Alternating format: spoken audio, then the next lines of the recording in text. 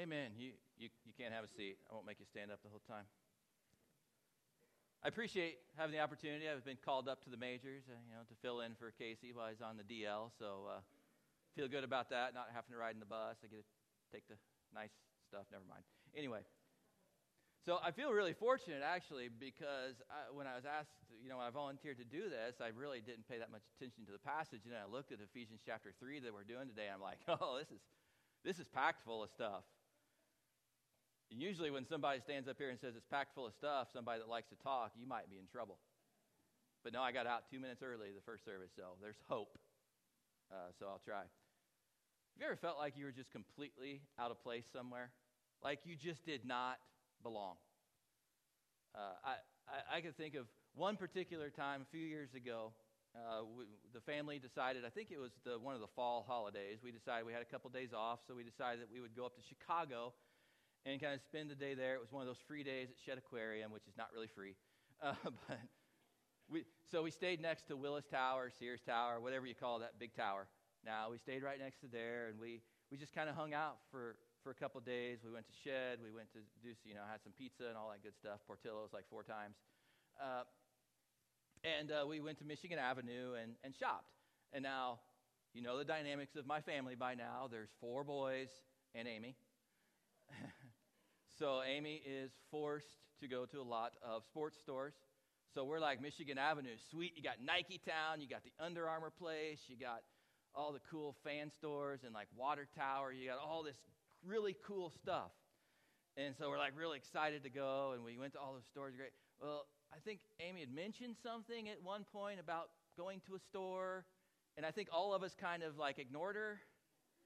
And then when we got there, we went into this store called American Girl, and the 4 of us are like, what are we doing here?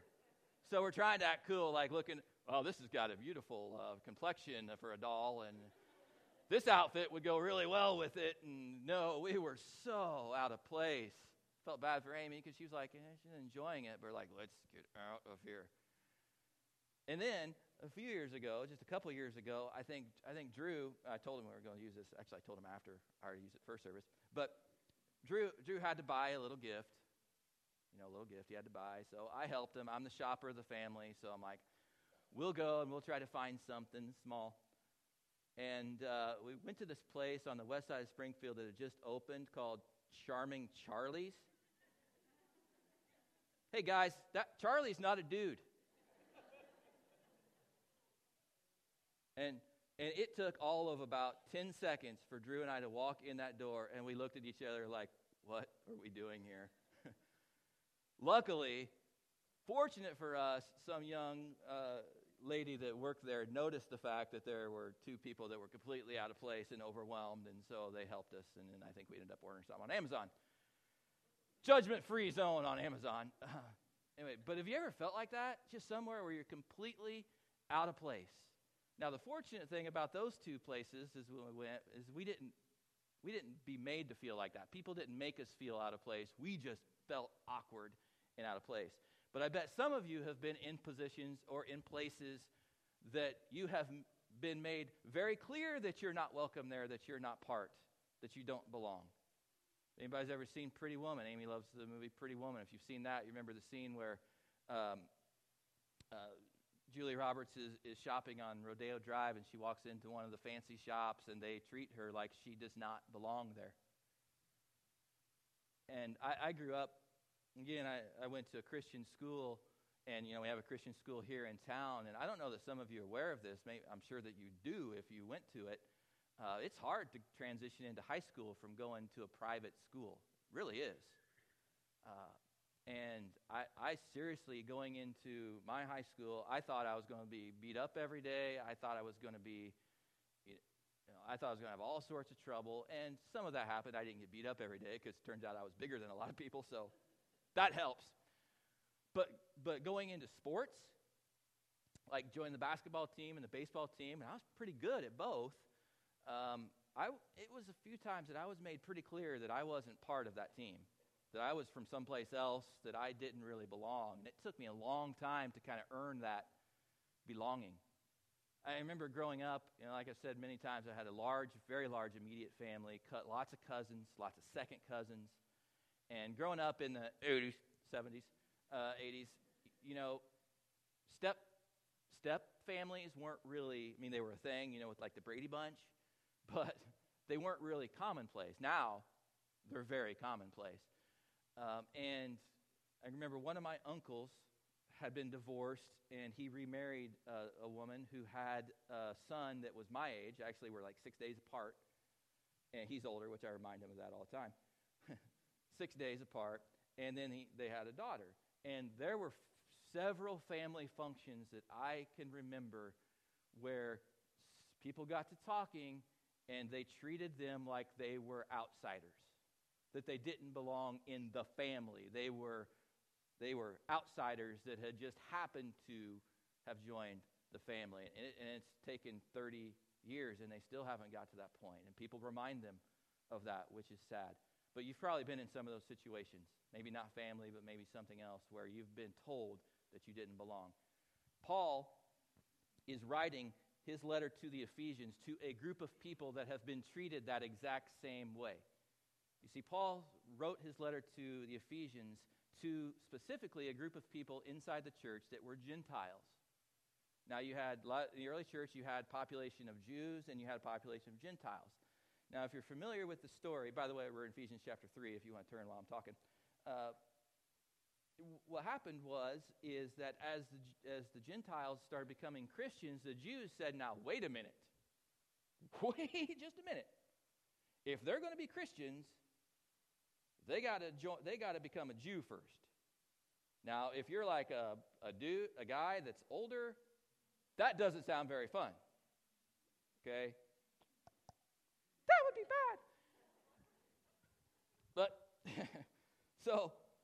But the Jews, and even the church in Jerusalem, even like where Peter and Jesus' brother were, they're like, to become a Christian, to become a true Christian, you had to go through the snip process if you were a guy, and you had to become a Jew. And Paul, ironically enough, who was a Pharisee, he said he was the Pharisee of Pharisees. He knew the law backwards and forwards, and Paul was like, no, you don't. And the Jerusalem church is like, yeah, you do. Paul's like, no, you don't. And it just went back and forth for a while. They couldn't agree until finally, I think Paul won. Good for him. But there was a time in the early church when to become a Christian, it was believed that you had to follow the ritualistic steps to become a Jew.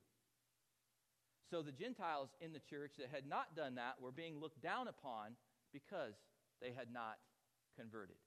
Now, if you're a parent or a teacher, that sometimes when one of your kids or one of your students kind of mess up, or if you have a nice life lesson you want to give them, you're talking to them, but you want to make it very clear that all the other kids hear you, right? We've all been there. Paul's doing the same thing. He's writing specifically to this group of people, the Gentiles, but he wants to make very clear that the Jews in Ephesus hear this. And the first 3 chapters of Ephesians are talking about all of this. And so I challenge you this week to read Ephesians start to finish, ignore chapters, ignore verses, and just read it and kind of see what's going on. Because we've had a tendency over the years, a lot of people have taken some of these passages in Ephesians and kind of turned them into something that's completely not intended. Paul talks about predestination. He talks about being chosen. And now some people take those passages and turn them into their own sort of thing. But that's not Paul's intent. Paul's intent through Ephesians chapter 1 through 3 is to tell the Gentiles and the Jews alike that they are all one family under God. Jew, Greek, slave, or free, you're all under God's family, God the Father. And so now Paul in chapter 3 here that I'm going to read is a prayer written so that the Ephesian church can hear what he's praying. And to me, this is the key transitional passage for the rest of the book, because he kind of turns gears, which I'll explain in a second. But if you have your Bibles or your devices, whatever, Ephesians chapter 3, I'm going to read 14 through 21.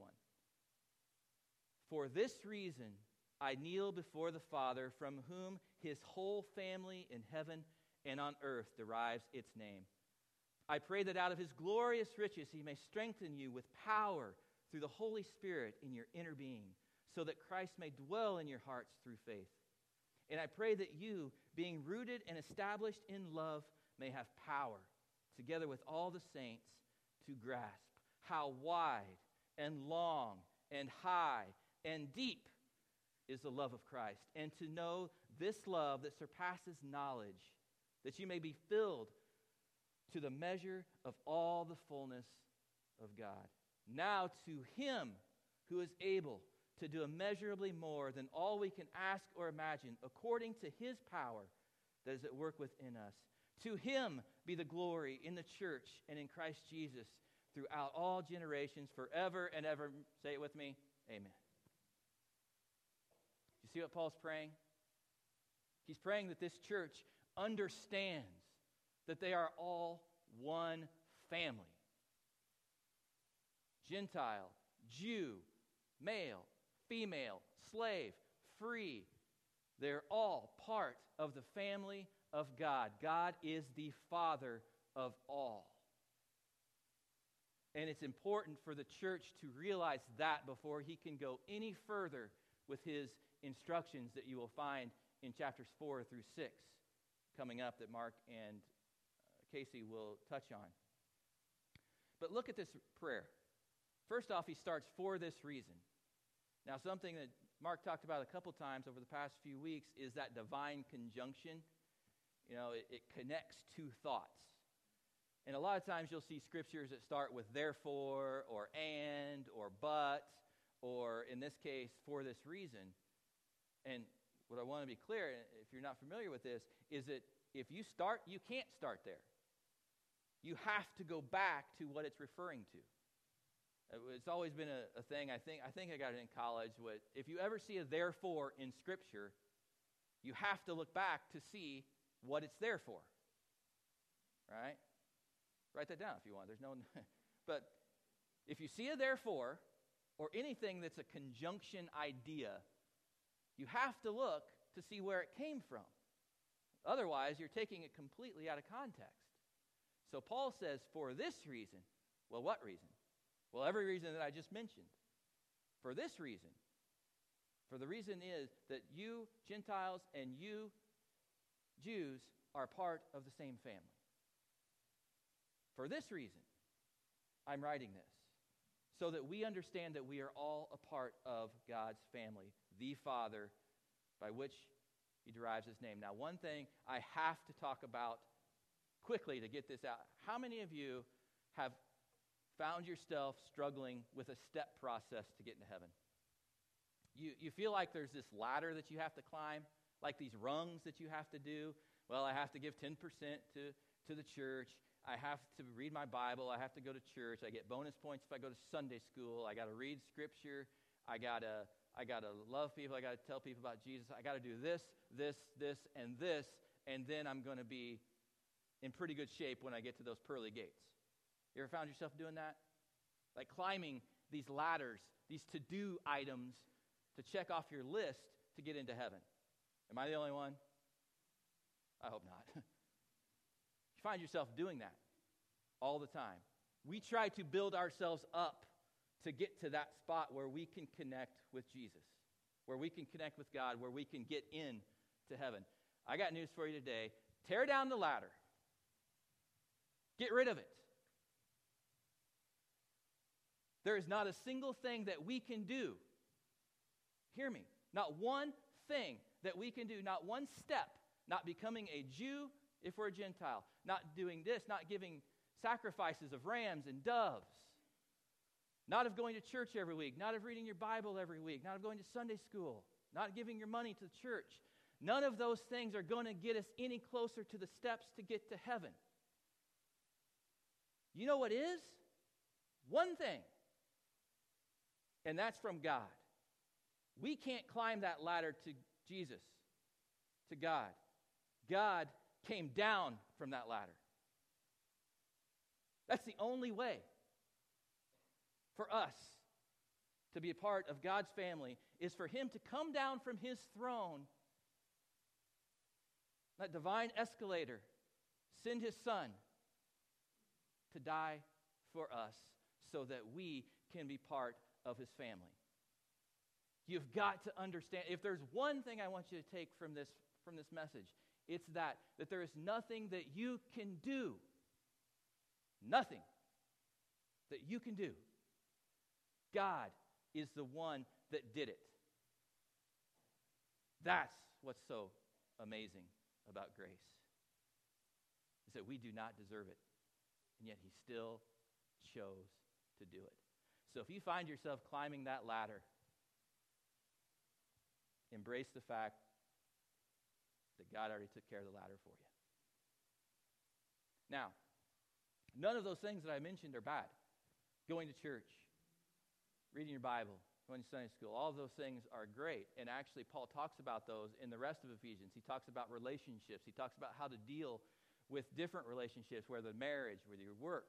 He talks about being holy and blameless by not letting anything unclean come out of your lips. But the fact of the matter is that all of that stuff comes after. We do those things not out of obligation, not out of a religion to get to heaven. We do those things because we love God. Because we appreciate the fact that Jesus came and died for us. That is why we do all of those things. Okay? So he goes on. I pray that out of his glorious riches, and listen to the words that he uses about God, because he wants to make very clear that God is the one doing this all. This is God's thing. This is not a man thing. This is not a woman thing. This is not a me thing. I pray that out of his glorious riches he may strengthen you with power through his Spirit in your inner being, so that Christ may dwell in your hearts through faith. And I pray that you, being rooted and established in what? Love. For God so loved the world that he gave his only begotten Son. He's called us to love the same way. Jill read it this morning. Your attitude should be the same as that of Christ Jesus. We called to love. And until we get all of that stuff figured out, that we're part of one family, that we're called to love each other, it's not going to go very well for us. You know, one of Jesus' prayers, we talk about the Lord's Prayer being, Our Father in heaven, hallowed be your name, right? We're all familiar with that probably. There's another prayer of Jesus that I think is truly the Lord's Prayer, and that is in John chapter 17, right before he's going to be arrested. He prays. He prays for three people, or for three groups of people. He prays for himself, prays for his disciples, his followers at the time. He prays for us. And in both of those instances, he prays for something very specific for every one of us, and that's that we may be one as he and the Father are one. He prays for unity. Why? Because he knows that's going to be a problem for us. Why? Because we're people, and people are the worst. Right? You say it, yeah, they're the worst. We are the worst. We have our own ideas, we have our own stuff to deal with, and we have a hard time getting along. So Jesus prayed for that. Paul is reminding us we are all part of this family, rooted in love. Love is the most important thing. 1 Corinthians chapter 13, the love chapter, right, that we hear about weddings. It's not about weddings at all. Now, if you're married, you should be patient, kind, you should do all those steps in 1 Corinthians 13. But 1 Corinthians 13 is written to a church because they couldn't get along because they were jealous of each other's gifts. Well, I can't sing. Why can't I play guitar like him? Why can't I play drums like him? Why can't I preach like him? Why can't I speak in tongues? Why can't I prophet? I want to do those things. And Paul talks about the body of Christ right before that, how each member of the church is arguing and complaining about their role. It's like the eye is saying, well, I want to be an ear. The big toe is saying, I want to be a finger. And it's like, Paul's like, none of those things matter apart from love. We have to be rooted, founded in love. So going on. So that we may have power together with all the saints. That's important. All the saints. We personalize and individualize this gospel message way too much. My Jesus, my God, my church. We're family. It's ours. It's for everyone. It is not mine. And if it is mine, I better be giving it away. Because that's what we're called to do. So all the saints together with the church. So that we may have power together with all the saints to grasp how wide, long, high, and deep is the love of Christ. That the love of Christ is all-inclusive. Wide, deep, long. It encompasses us all. Again, slave or free, Jew or Gentile, male or female. And the one thing, the overarching thing that I want to take out of this today is that Jews and Gentiles were finding their identity in something very, very inconsequential. Race, religion, nationality. We do the same thing. We find our identity in some of the stupidest things. I'm a Democrat. I'm a Republican. I'm conservative. I'm liberal. I'm a Cub fan. Well, you really should repent of that. I'm a Cardinal fan. I mean, there is a step ladder for that. You really should get rid of that. I'm just kidding. We find identity in the weirdest things, right? We do. And if we don't, until we find our identity in Christ, we're not going to be very effective. That's the only identity that we should embrace. So when somebody asks you, who are you? I'm a child of God. Yes, I am. We've been singing that every week. Child of God. Yes, I am. Sometimes we find our identity in our sin. It's what we've done. Oh, I'm an addict. Jesus can never forgive me. I'm a liar. I'm an adulterer. Jesus could never forgive me. I'm a murderer, a thief. Jesus could never forgive me. And you start to identify yourself in those things. But hear me carefully. If you identify yourself as Republican, Democrat, Jew, Gentile, man, woman, however you identify yourself with a dragon, I don't care. If it's apart from Christ, it's no good. And you are wasting your time. You're wasting it. You're wasting your life. It is not until we find our identity in the Father that we can function as a church, that we can function with love for our family. And so if you haven't embraced the fact that Jesus died for you, if you're still struggling with those sin issues, like, I'm not good enough, I don't belong, Jesus says, come. Come. The woman at the well. Yeah, you've got some sin in your life. The adulteress that was getting ready to be stoned. Yeah, you've got some sin in your life. Just come to me. Just come. Be a part of the family of God. Let's pray. God, you moved mountains to forgive us. You came from your throne, gave yourself up on that cross so that we could be part of your family, so that we could be adopted by you. God, help us, each and every one of us, to find our identity in that fact, that we are all one family, and you are our Father. May we be rooted and established in love, so that we can be here for each other and for the community around us. God, for those that have not accepted your grace, your love, have not understood the power of Christ, God, I just pray that they can come to a better understanding today, that they can embrace that, they can call out to you, and you'll forgive them.